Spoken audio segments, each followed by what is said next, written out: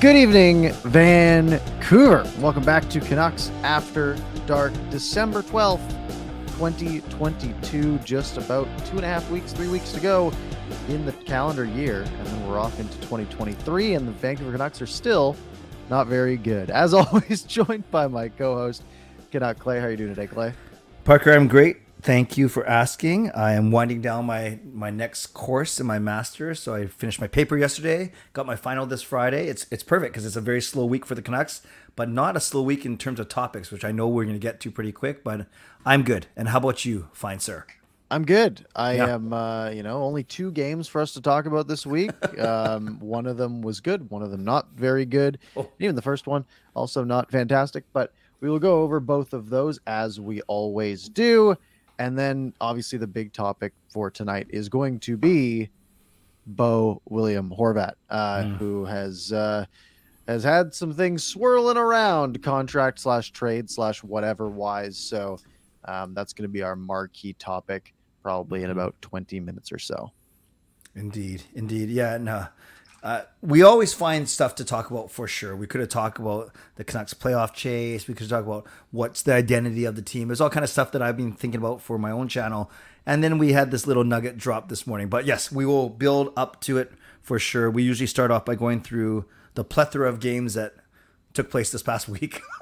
Yeah. It's that's going to be the big one. And we have, the Horvat thing sort of started with the Dollywall thing on Donnie and Dolly, and then him and Drance put an article on The Athletic, which goes well into detail, which we will be diving into for the most part. That'll be our big marquee topic, because guess what? We are only like 2.5 months away from the trade deadline, right? Like this is, Yep. We're talking about like 75 days or so, maybe 80 days until the move has to be made. But yeah, let's not get ahead of ourselves. Let's build up some suspense as we can do. So, do you want to start with some Canucks hockey? Yeah, and by the way, just before we start, I just got to highlight this. iTech is here for the first time, which is awesome. He heard about this show, which is awesome, and then he presumed when I tweeted out or whatever that Clay, me, and Parker was Clay's son. Well, I hopefully Parker didn't throw up in his mouth, but yes, although we're good friends, and I am old enough to be his dad, no, we are not related. But thank you. I'm glad that you're here. That is funny. All right. No comment from Parker. No further comment. No, I'm good. Just 2 games to go over. Yes. The first one being on was it Tuesday or was it Wednesday? I think it was Wednesday because we did our show on Tuesday. Yes. Yeah. So Canucks Sharks. This is a game where Canucks blew a multi-goal lead.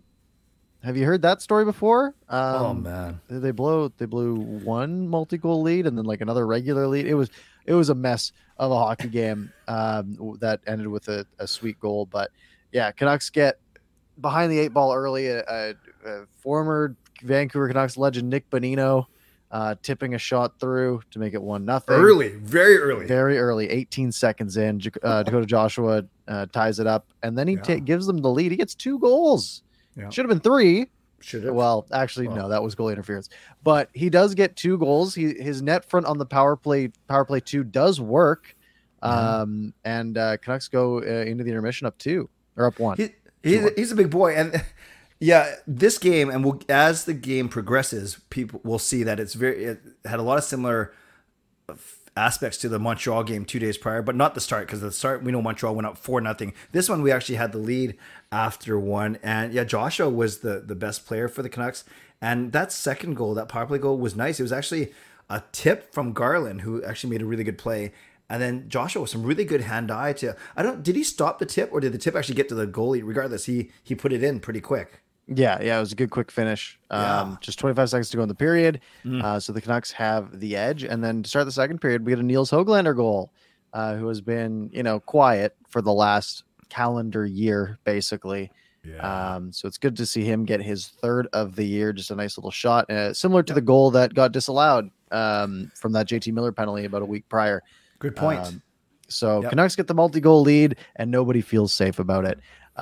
because at this point they're getting outshot, right? Like after two, and we'll get to the San Jose goals in the second period, but Sure. I mean after two, the shots were 27-19, I think, in favor of San Jose.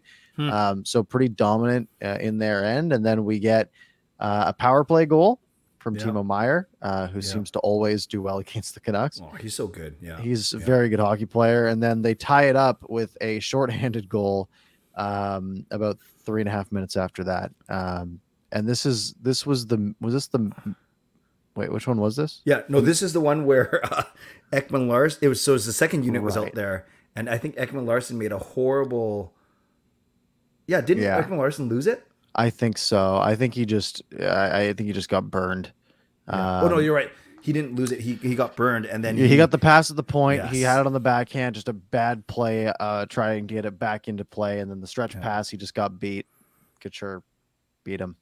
This is a weird goal too. Like it's not like Logan Couture's very fast. No, but yeah, it's not like it was a hard shot either. No, it was a mess of a goal, shorthanded. But the Canucks get the lead back with about 30 seconds to go. It's an Ilya Mikheyev goal to make it 4-3 with 30 seconds to go, where he gets a beautiful breakaway pass from Tyler Myers of all people.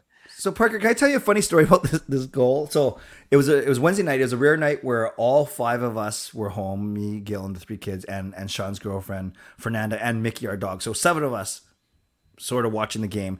And I was explaining to the family how Tyler Myers has some really bad exit stats. Like the guy, can't remember a good time he's done either a good outlet pass or whatever. So I just finished saying, Parker, I said, watch, Myers is going to do something really dumb here.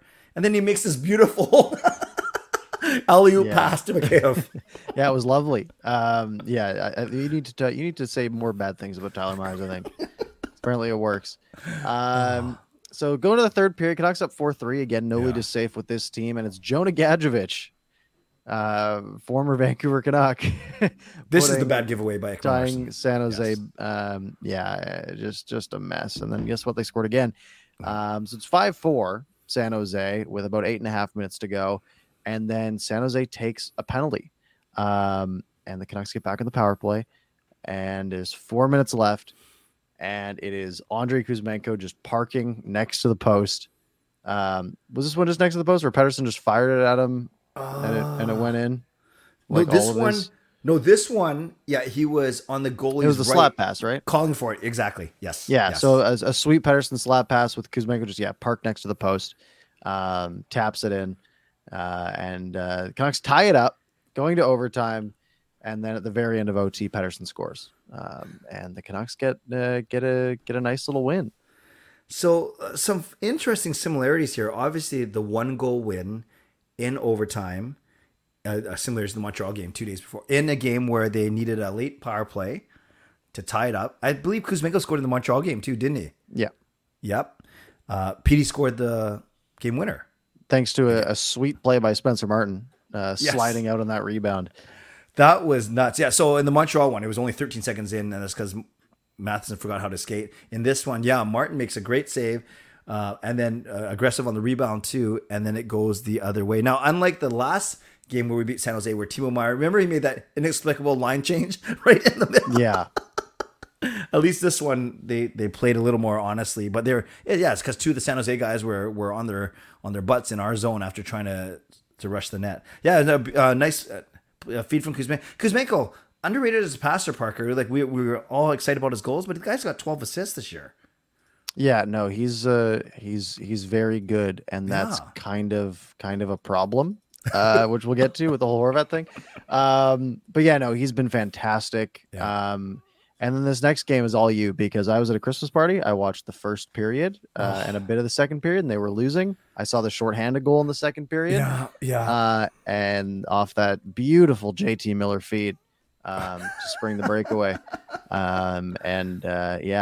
Just a bad. They played well, fairly. Yeah. But they just couldn't score. Yeah, and I'll make this short and sweet because my mom taught me if you don't have anything nice to say, don't say anything at all. It was okay. I was there with Gail and the 2 kids. We were the 2 boys. We were excited for a game where the Canucks could actually go over 500 and leapfrog Minnesota in the standings among a couple other teams. Yeah, Boldy scores in the first period another power play goal where the Canucks lose the faceoff right away. It's weird. Horvat's 58% on faceoffs in the year, yet I think his shorthanded percentage is only 52 or 53. And it seems like teams score in the first 20 seconds. So that's what they did. A really nice play by Boldy. No chance for Martin. Yes, then we know the horrible shorthanded goal in the second period and it wasn't even a back pass, a blind back pass by Miller. It was a forehand pass. So he was even looking where he was passing it. Yep. Yeah, you mentioned Horvat's faceoff percentage. I think because on the power play you get to, the defender. All the faceoffs are in your own zone, so you have to put your stick down first. Yeah. And then they get to pick the side too. Great point. So, and then Connor, I don't want to say Dewar. I just said it the exact same way both times. Yes. And actually, I think it was he's from Manitoba. I looked him up because I think it was his mom and his sister were in our section because they're the only two people wearing Dewar jerseys from his junior team. So they were very excited when he scored. And I was happy for them as a family, not happy that it was such a bad goal and really snuffed out any chance for the Canucks to come back. And then Sam Steele off a horrible, Ekman Larson turned it over, but it was Hoglander that should have probably had a stronger play. And there was a really nice backhand, but you never want to get beat by a backhand. And this thing, Parker, like I can understand if we lose. We're not going to win every game, obviously. But I was disappointed in the first period effort, outshot 14-4 in a game where it was right there. You'd fought so hard for the past month to get to this spot where you can actually be on the good side of 500, and they just take a small step back once again. That to me was the most frustrating part. Yeah, it was a terrible first period outing. They answered back in the second, right? They had like the next 10 shots in the second period, but they just you can't score, and then you give up that shorthanded goal. It kills everything, right? Yes. So this team is constantly just fighting to be okay. Like they're just battling for 500, and to make the playoffs, you got to be 10, 12 games over 500. So the longer you spend at or below 500, the less likely it gets that you make it. So what do you think the Canucks odds are making the playoffs as per the Athletics odds, which I have I'm guessing it's at 25% right now. 15%. Oh no. So it's not looking great because we've seen the Kings and the Oilers jump up as of late, which has not helped the Canucks chances.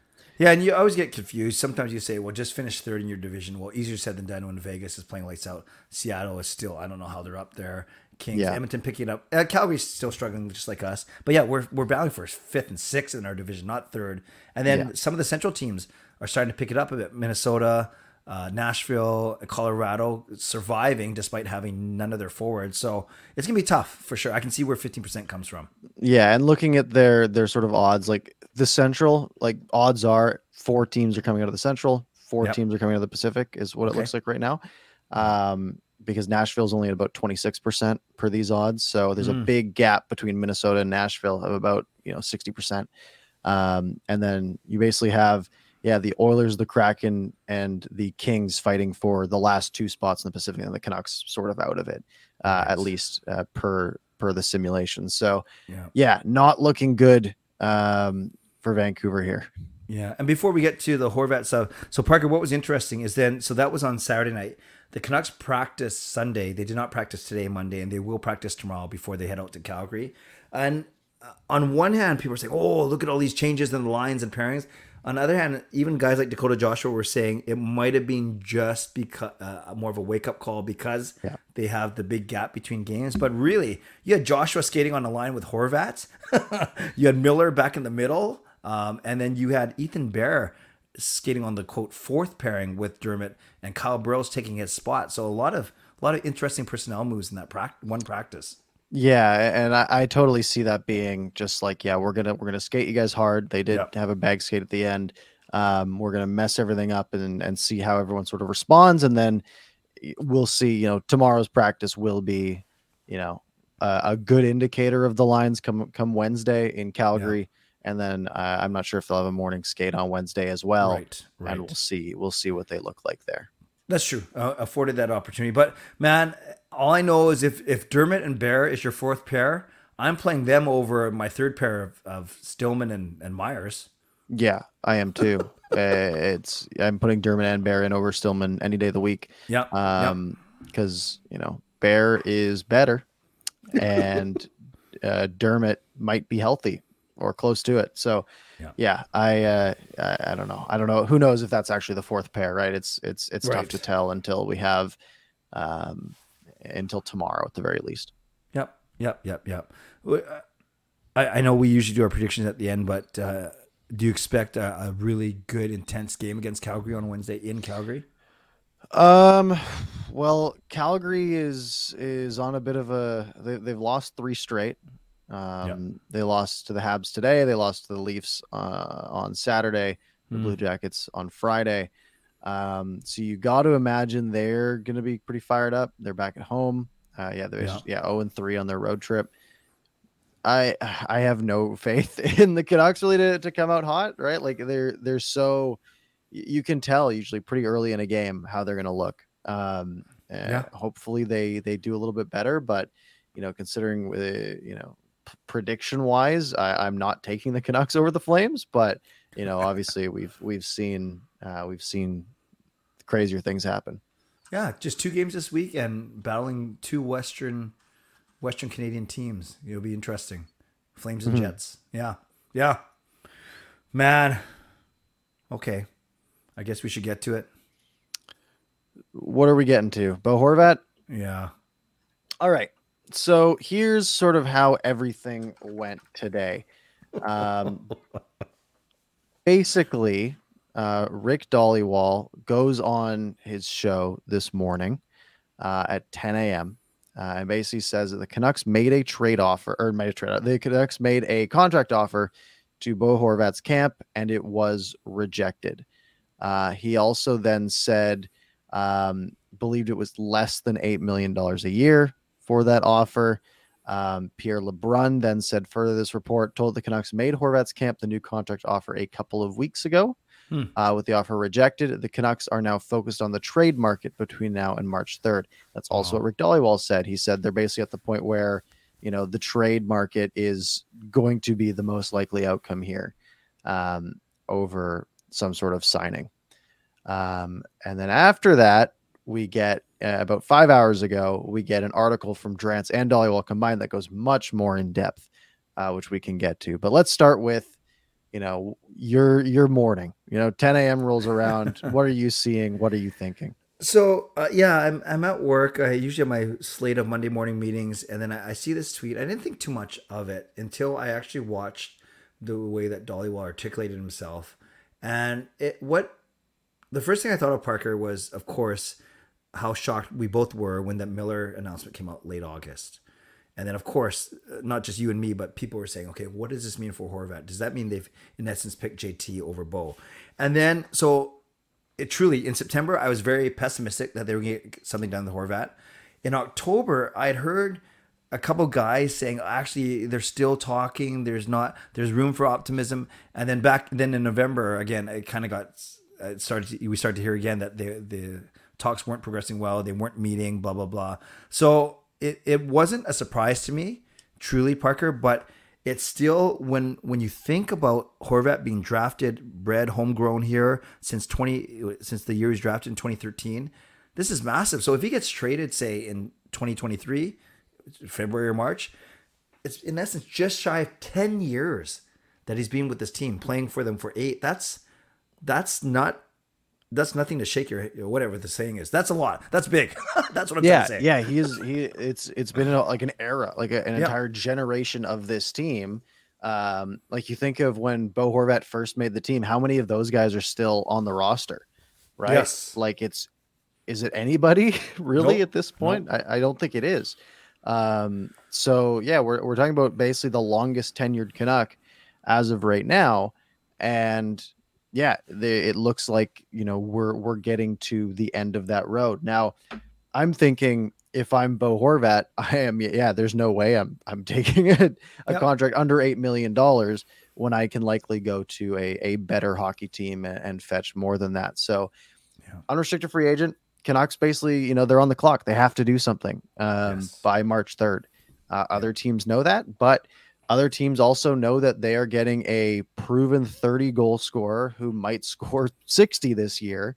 And is, I think if he scores 40, that wouldn't be that impressive at this point.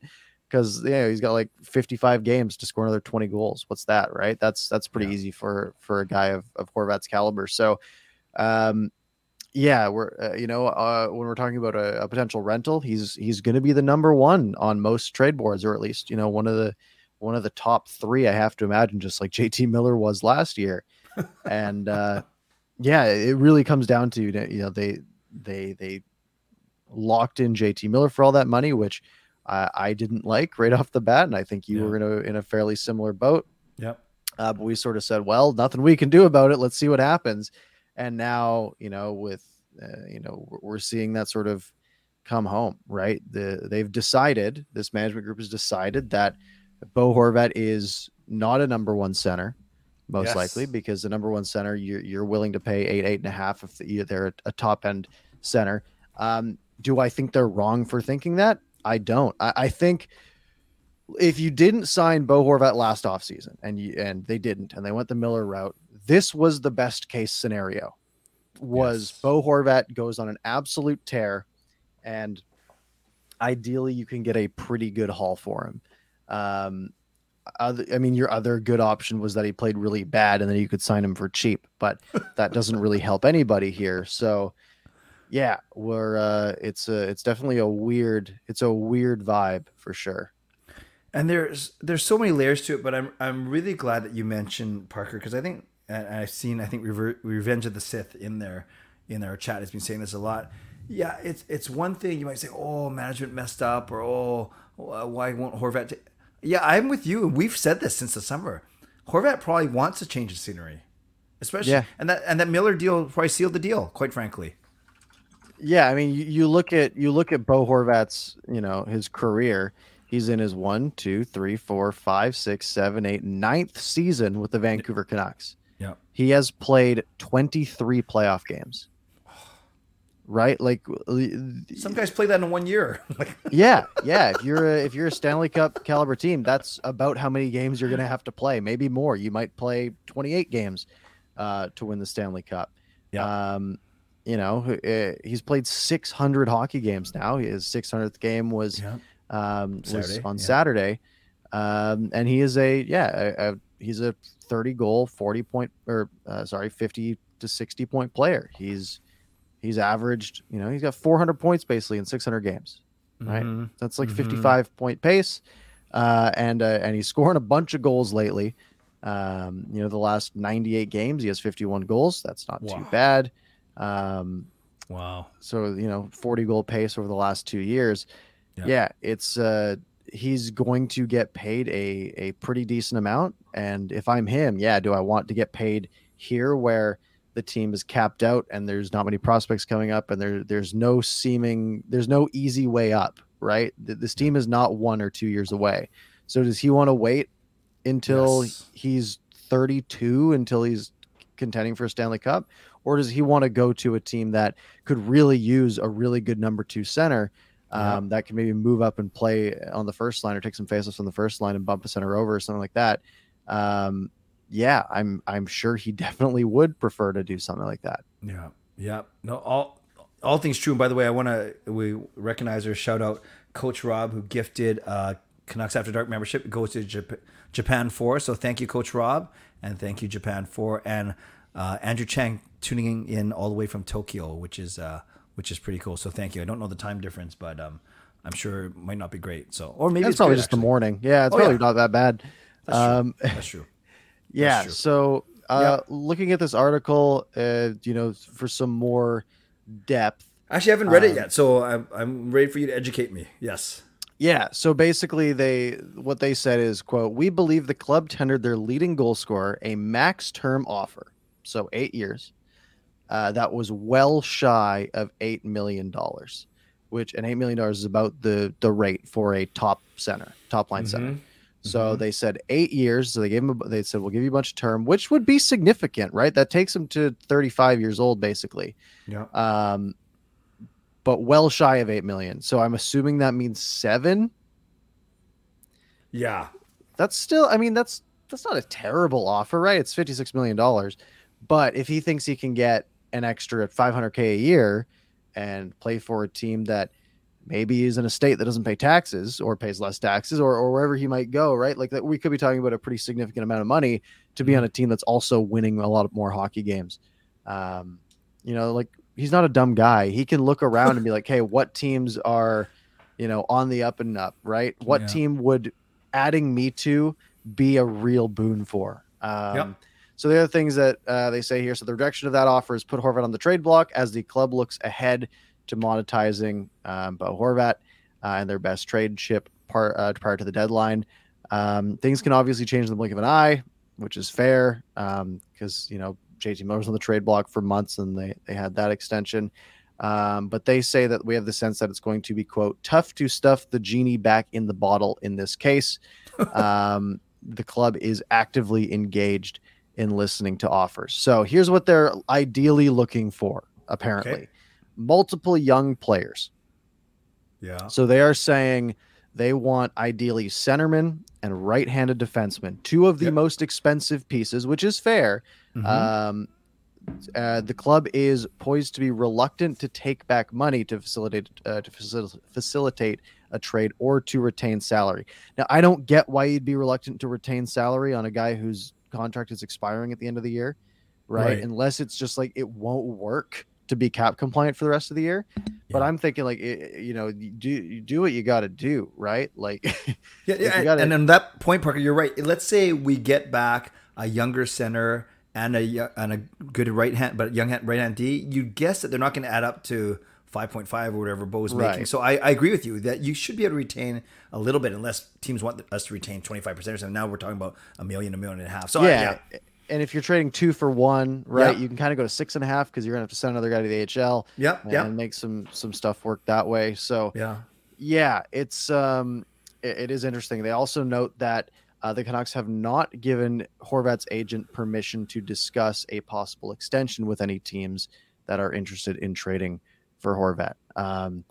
Considering the volume of expected interest in Horvat, who's a faceoff specialist, power play ace, and lethal goal scorer, it is likely that such permission won't be granted at all. So he's likely to be dealt as a pure rental, which seems odd to me, right? I don't know. Lower your value? You'd think so, right?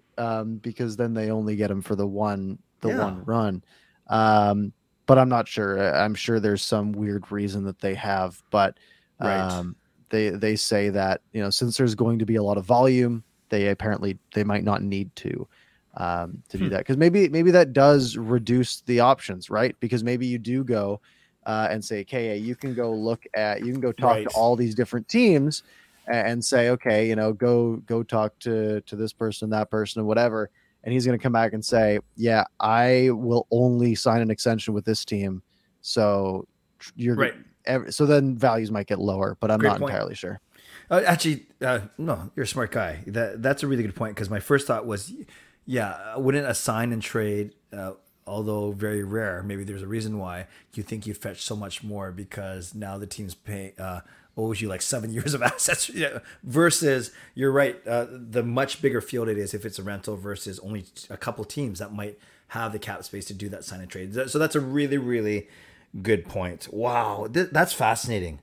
This is so a lot of people, Parker, ask us or ask you, what do you, and you did that really good video of the analysis evaluation of Rutherford and Alvin after 1 year. This, I think you'd agree, this is the true test. Like the Miller contract was big, some minor trades that you talked about, some moves, whatever, and all the off-ice stuff. But this is the true test of I think, of their mettle. I think we can properly evaluate after March 3rd, really.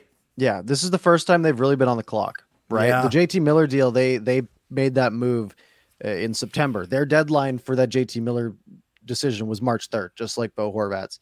Right. And they made the decision to go the Miller route, which sort of led to where we are with Bo Horvat, right? That definitely had a big play. Now, obviously, there's a lot of things that happened in the previous regime that I would argue had more of an impact towards re-signing Bo Horvat. We sort of talked before the show that Arizona deal being the obvious culprit,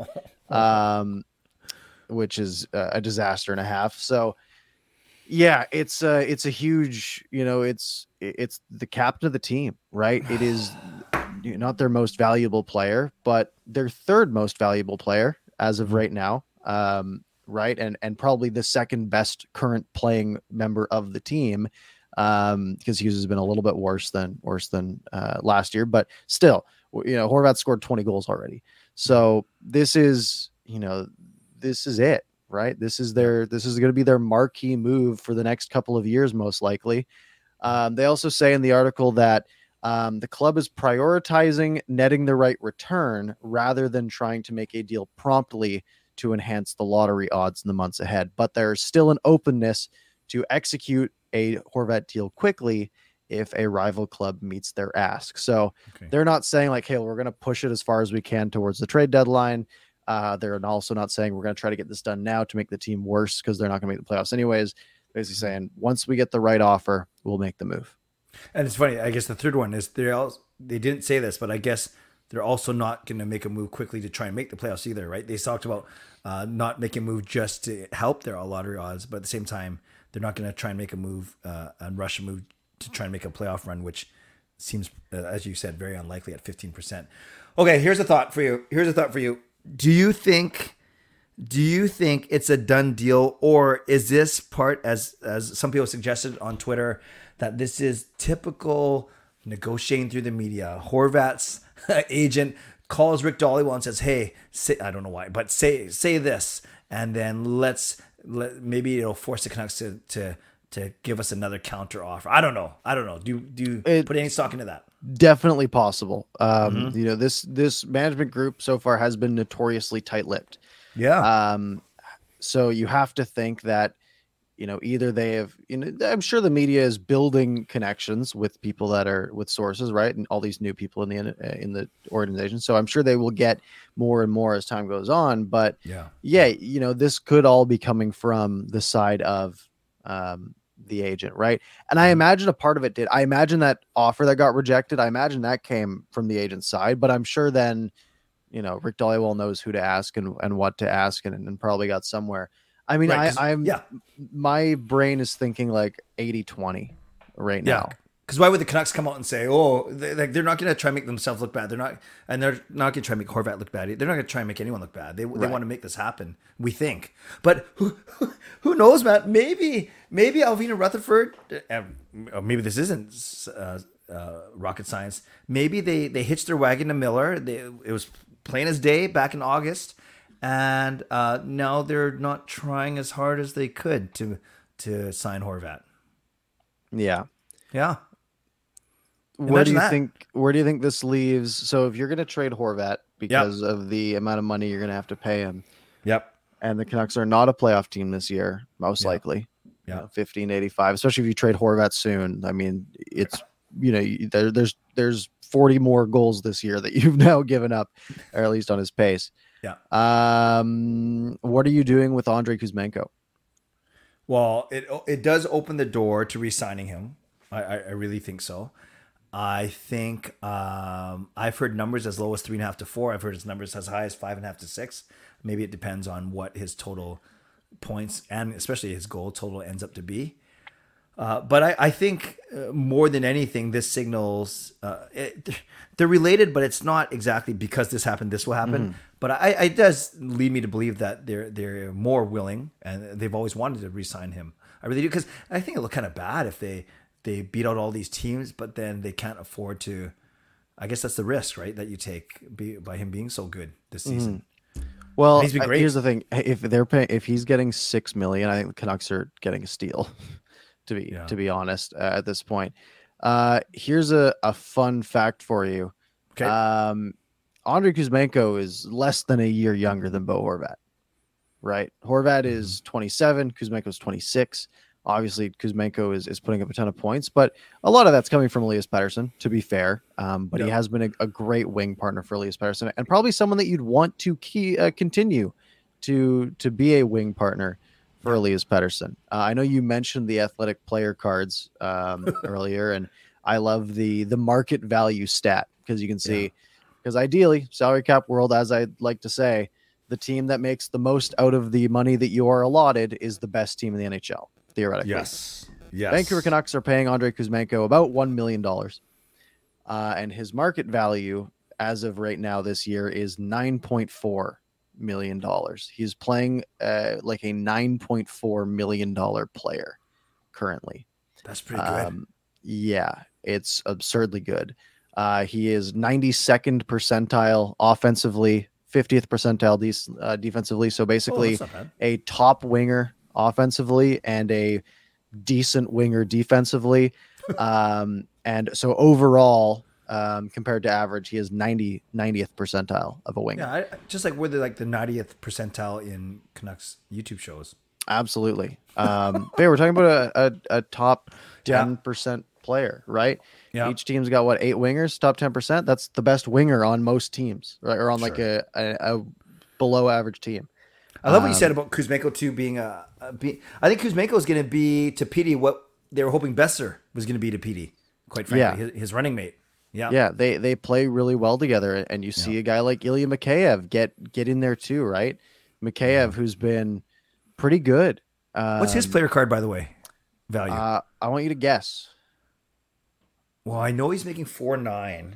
Yeah, I'm gonna say that he's close to that 4.5. 7.6. Oh, I'm no good at this. 7.6. Yeah. Well, he's on a 50-point pace. He's 96th percentile offensively, projected, which is pretty good. So yeah, Mikheyev's been very good analytically. You know, the team, but for the most part, like the players are there's most people that are pretty good analytically, and there's some big black holes, especially when you look on the defensive side, and at the goaltending that really are killing them at this point. And Parker, these athletic, and I know these are, it's for only, they're behind a paywall, a cheap paywall, but they're behind a paywall. So I get, we don't want to spend too much time talking about it, but it does give a really good indication of how these players are playing. And is it compared to expectation or compared to other players? Because I know Demko's a minus. I know Tyler Myers is a minus, but is that compared to expectation or compared to other players in the league? So I believe there's an article on it that I don't want to read. Of course. But basically it's based on the projected future value, I guess. So it's based on wins. Like how much how many wins is this player projected to earn you over the course of a season? Right. And a win is worth about $3.3 million. So that's basically how they do the math. Mikheyev is worth about 2 wins. I think it's probably scaled up over time with inflation. Sure. But Mikheyev's worth about 2 wins, and that's putting him at $7.6 million. Okay. Oh, thanks for explaining that. Okay, so I do know that Demko is like minus 1.4 million or something, right? Yeah. So Demko is awesome. Worth minus $1.7 million at his current play, which makes his surplus value, which is how efficient you are to the cap, minus $6.7 million. Which is bad. That's a whole Tyler Myers and a little bit more. Speaking of Tyler Myers.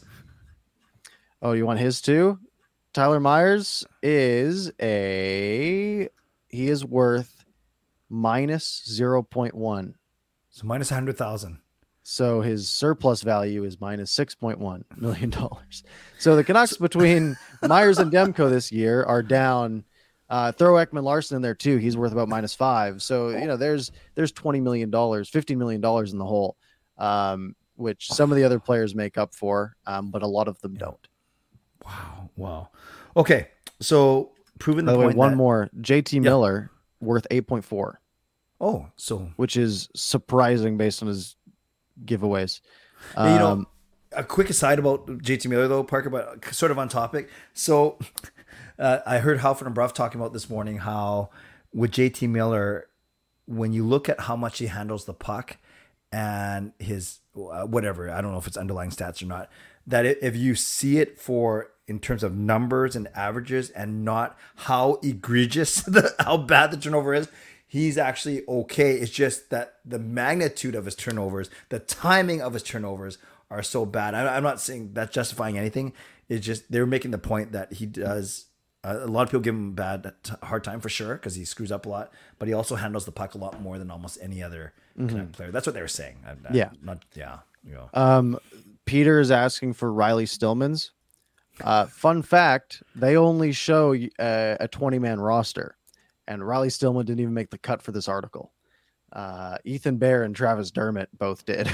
Dermott did, and he hasn't played this season. Right, so it's kind of based off of What's Dermott's value more then? in the last year. They have it $2 million. Because again, it's based off the last 3 years, with your latest being the most, current year being worth the most, weight wise. So Shen, that's why how you doing? Sorry, I'm sorry. How you doing is asking about Shen as well. 2.6. Okay, He's good. Good hockey player. And that's one of the reasons why JT Miller's so high, right? Because it's taking a lot of last year into account and saying, well, he's gonna, these 20 games worth more than last year's 82. Yeah. Maybe not 100%, right? So that's part of the balance there as well. Yeah. So, Parker, what percentage of fans do you think are on quote Bo's side? Now, and I see in the chat it's got to be about 80-85%. Actually, even more. I haven't seen one single person said, "Oh, he should take a hometown discount. Oh, he's being greedy." Everyone's saying, "Good, go for it. Good for him. Do your thing. You've given us 8-9 loyal years. Go make money. Yeah. Go play for a good team." Do you think that's going to be the general sentiment? it really should be. Like, he has been, we can talk about how he's been the captain and the team's never done anything, right? But we can also look at who ran the team and say that's more, it's the people around him. Horvat was never the problem. Sure, he was never, an 80-point player, but he's been a consistent, 60-point pace guy for the last 5 years, really, right? Which is a very valuable piece.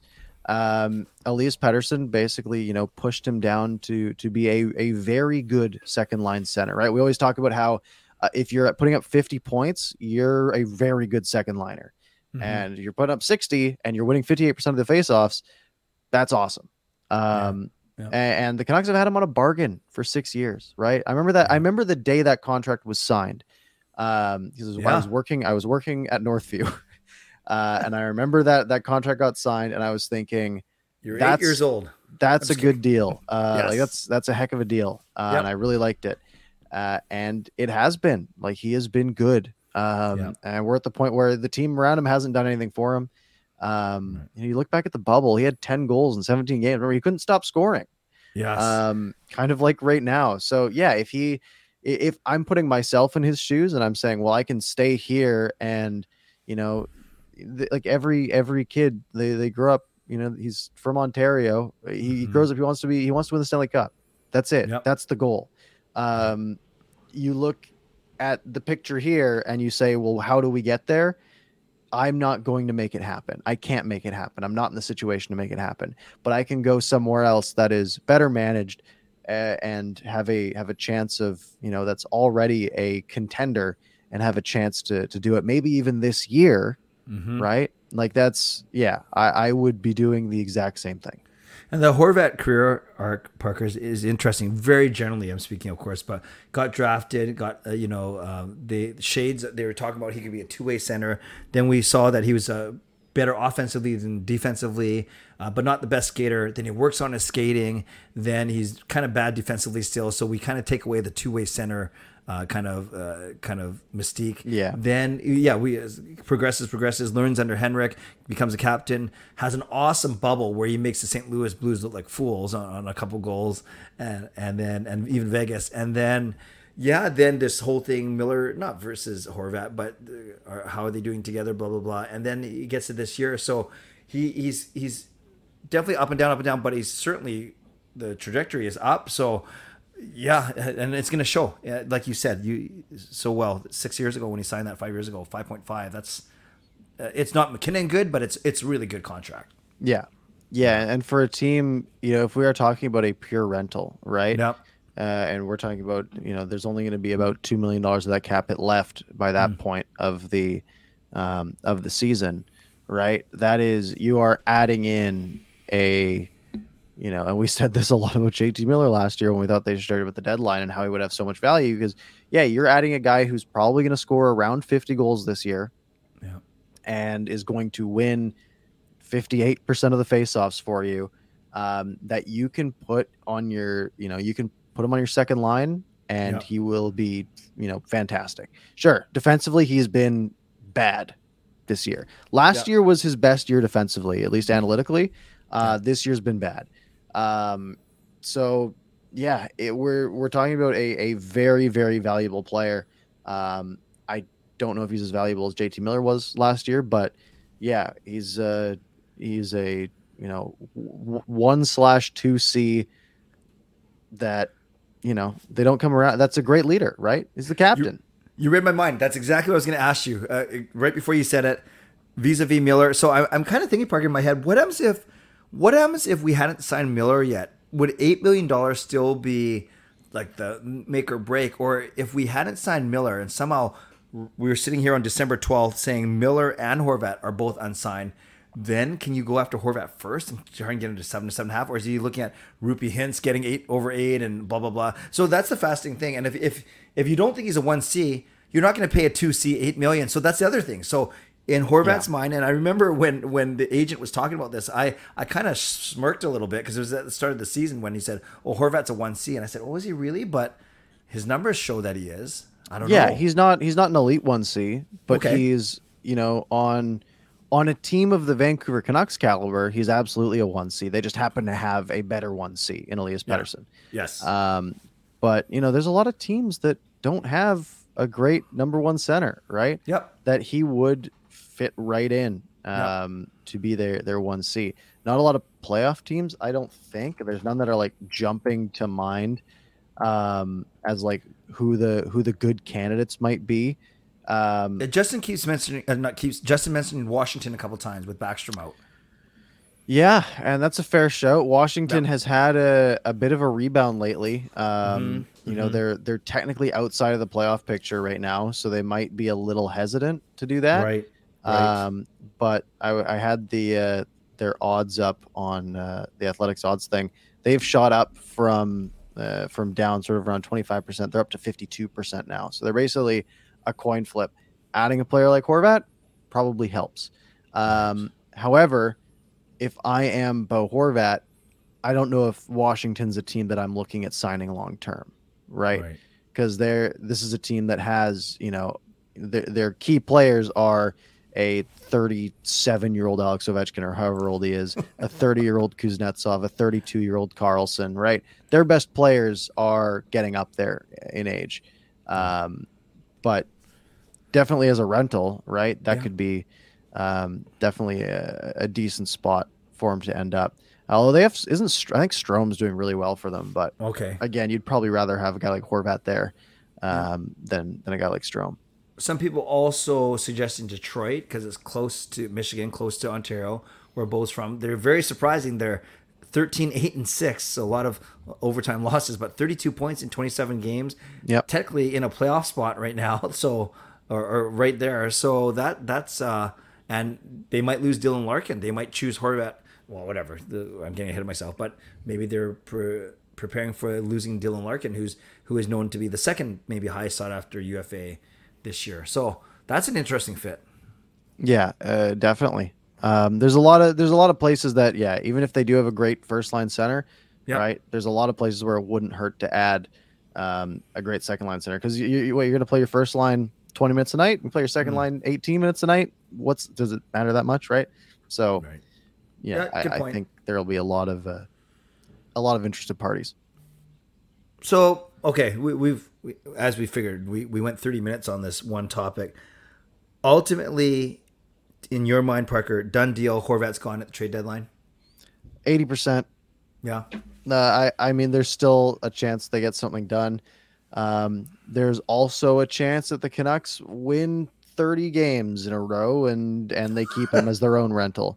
However unlikely that might be, and probably not a choice that I would make, but who knows? Yeah. Yeah, we've seen the days of Hamhuis and Verbata being lost for nothing when they're actually good. So, but Yeah. this is by far the biggest. Well, I guess you knew that Markstrom and Tanev were expiring to Foley, but that was a weird year where they're setting up for the expansion draft. Whatever. Oh man, this is Guess what we're going to be talking about for the next 9 weeks. Yeah. Yeah, that is what's going to happen, isn't it?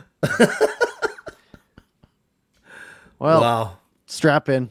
Make Yeah. sure you're subscribed for that. Hit like, do all that good stuff. Do you want to go to the people?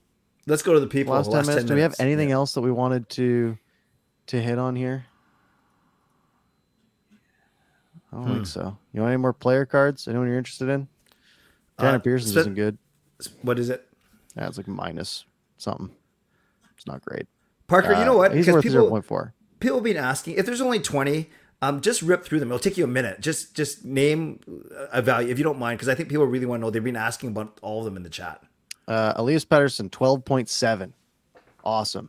JT Miller, 8.4. Brock Besser, $1.2 million, which hurts. Bose at 8.8. Mikheyev, 7.6. Kuzmenko, that 9.4. Niels Höglander, 0.6. So basically replacement level. Yeah. Vasily Podkolzin, 0.9. So exactly what he gets paid, basically. Connor Garland, 4.5. Although this year he is a lot worse than remember, it's taking the last couple years into account as well. So he was worth 2.5 wins in 2021, 2.7 wins 2021, 2022. Keep saying 20. And this year so far, he's only projected to be worth about 1.1, which would in theory make him worth about 3 million. Right. Which is less than 5. Yeah. Dakota Joshua, 2.1. They have Niels Oman at negative 0.3. He analytically, he's been pretty hemmed in, which makes me sad because I have a piece coming out on Niels Oman pretty soon. Hopefully he's still on the team by the time that drops, because that would be my nightmare. Tell Drance to hurry up. Yeah, apparently, even though it's in my court again. Oh, okay. Gotcha. Quinn Hughes, 6.3, bit of a dip. That, by the way, 2021 season's hurting that for sure. Okay. And then Park and I were joking around. Quinn 6.3. Would you say that Quinn is 1/3 the player that Makar is? Because Makar's card is 19 million. Cale Makar's so good. I know. Yeah, the problem is defensively, Quinn Hughes has been abysmal this year, which hurts. He's been better offensive than last year, so that makes it tough. Oliver Ekman-Larsson's worth 2.6. Oh. They're paying him a lot more than that for a lot more years. Tyler Myers is worth negative 0.1. Luke Shen is worth 2.6. Travis Dermott's worth 2. Ethan Bear is worth 1.6. Thad Ademko, like we said, minus 1.7. Spencer Martin is worth 0.9. His salary, basically. Basically. Yep. Surprised Martin's on a little bit more, but I guess that makes okay. Yeah. So we're getting so we're getting negative out of our D and our goaltending, basically. Yeah. Which is not surprising. No, it makes sense, actually. We also had a request for Tage Thompson, 13 million. And remember, that's taking into account the last couple of years as well, where he was not as, he wasn't projected to score 52 goals, which helps. I'm so happy I got in my fantasy league, Parker. And it's a keeper league where it's year over year. So that's a good keeper. 25 years old, had 40 goals last year. Is going to score 50 this year. Yeah, not too bad. His Cale Makar's really that high. Yeah. McKinnon's worth 16.5. Rantanen's worth 14. Landeskog's worth 12.2. Nichushkin's worth 11.4. All of them surplus. Lekkonen's worth 7.4, which is $3 million over what he gets paid. Do they have any negatives? Dryden Hunt is one of their negatives. Darren Helm, so 2 guys making basically minimum. Yeah. Cale Makar, 19.6. Devon Taves was worth 14.2. You know how much Devon Taves makes? Makes $4 million a year. Bowen Barnes with 2.5, which is more than he makes. Sam Girard is their big negative. And Eric Johnson. Sam Girard's a negative? Wow. Yeah, he's had a bad year, I think. Okay. And last year he wasn't very good either. But the 2 years prior to that, he was fantastic. Right. So just, he's had a bit of a fall lately, but a decent candidate for a bounce back, you'd have to think. Okay, we're not going to make you look up every single player in the league, but let's do only three more because people asked, and then 3 more, please, and then that's it. McDavid, Matthews, Ovechkin, please. Okay, McDavid would be Edmonton. Matthews is Toronto, Washington. Yeah. Okay, Connor McDavid is worth $21.2 million. He's worth 6 wins per year. Okay, and I guess that makes sense. Draisaitl worth 14.5 too. Okay. Austin Matthews is worth 19.3. Mm-hmm. And Alex Ovechkin is worth 10.5, and he makes 9.5. Okay.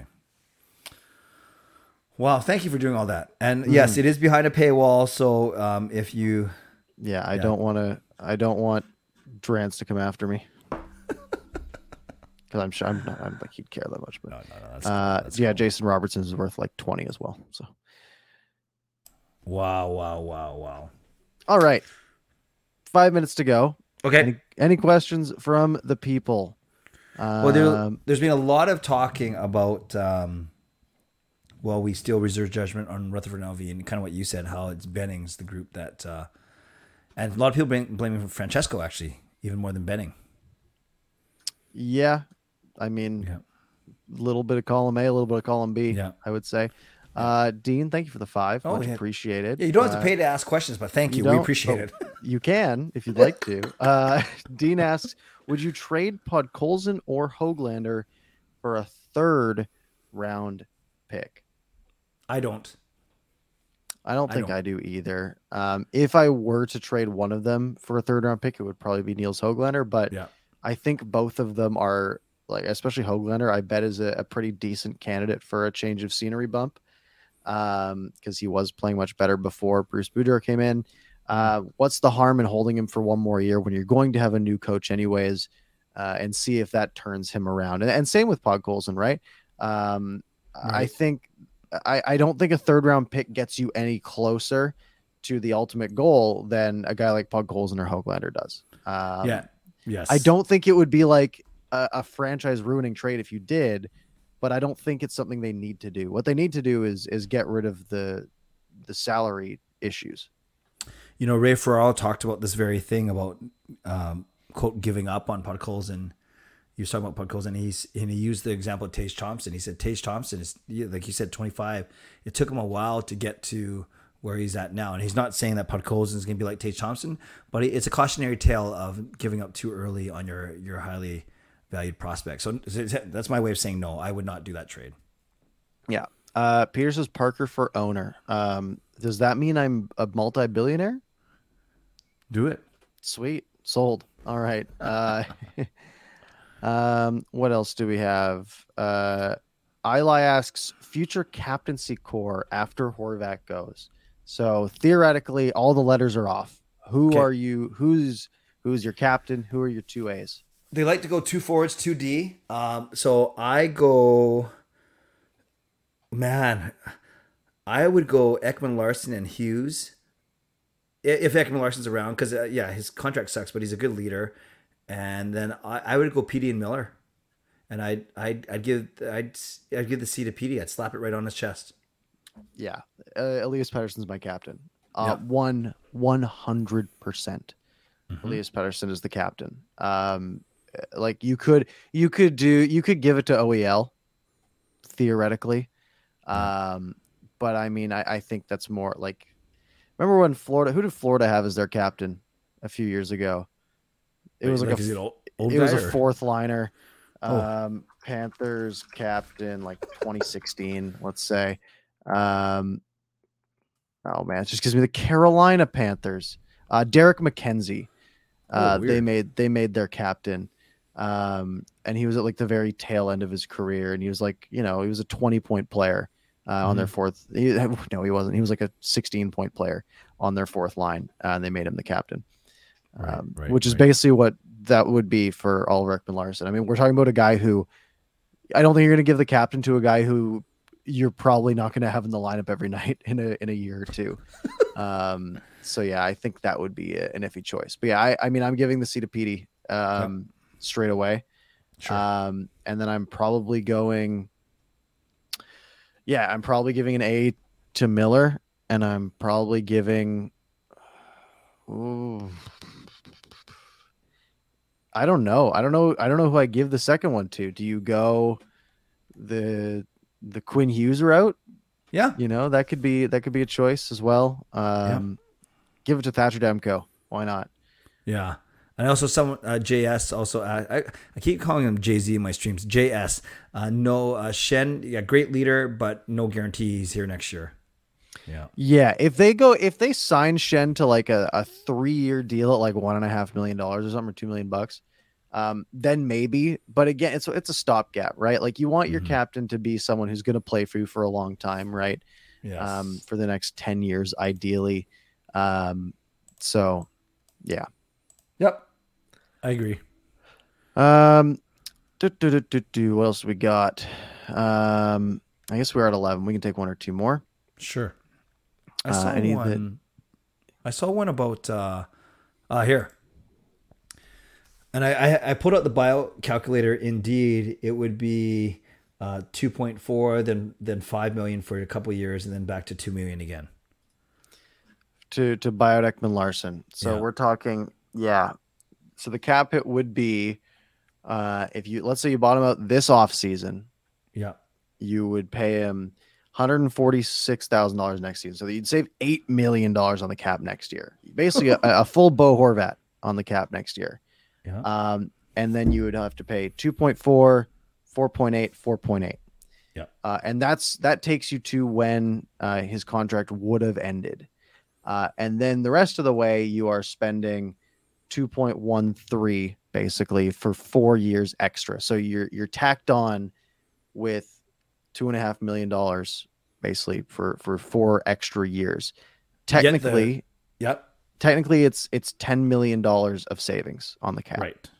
And then when you're paying that 2 million, even though he's not on your books anymore, like on the team, I mean, he's of course not on your team, but he's not on the books. It's the salary cap is probably going to be way higher by then. But then, of course, it's all relative. You still want to use your money. Yeah. So, would you do it? The question is, would you do it? I don't know if you do it this year. Maybe you wait a year because then it's only 2 extra years, or I guess 3 extra years instead of 4. And that number gets lower. Uh, I mean, the problem with buying him out this year is that the majority of the cap savings come next season. So that you'd have to make a play for next year, right? Yeah. Like what are they going to do with an extra $8 million next year? Where does Yeah. that get them, right? I don't think it gets them very far. So I say, push it out a year, eat it for next year because they're probably not winning the Stanley Cup next year. And then that sort of maximizes your savings in 2024, 25, 25, 26, 26, 27. And then maybe it has a little bit more value at that point. I will say the numbers aren't as bad as I expected, quite frankly. Yeah, it is a fairly buyoutable contract. Yeah. Even though it's not great. Yeah. I hear you. All right. Prediction time. We got two games. Prediction time. Let me pull up the old schedule. So the Vancouver Canucks play Wednesday in Calgary and Saturday at home against Winnipeg, and then Monday the 19th against St. Louis. So three games. Okay. I say they probably lose in Calgary and they beat Winnipeg and they beat St. Louis. So I am going with a good old 2-1. I'll go 1-1-1. I will say they lose to Calgary. They beat Winnipeg. They seem to beat Winnipeg at home, and then only at home. And then I think they get a loser point against St. Louis, although I want them to win. Sounds good. We'll take it. All right. I think we're going to wrap up there, folks. If you enjoyed the show and you missed any part of it, you can rewind back to the beginning, or you can find it on your favorite podcast platform in a matter of about 15 minutes. Clay, any parting words for this fine evening? Well, this has been great. This has been a good show. Thank you. I think we hit 150 people. We appreciate you, all of you, spending some time with us on Monday night. We know, Parker and I, we talk about all the time that our numbers are not that's all about numbers, but we do a lot better when we stay on Monday night. So we're going to try and do that as much as we can. So hit the like button on the way out. And never a dull moment with this team. There's always something going on. And today proved it once again. But I hope we were able to break it down to you for you in a digestible way. Yep. So that's it, folks. Thank you very much. Have a lovely rest of your week. And we will talk to you next time.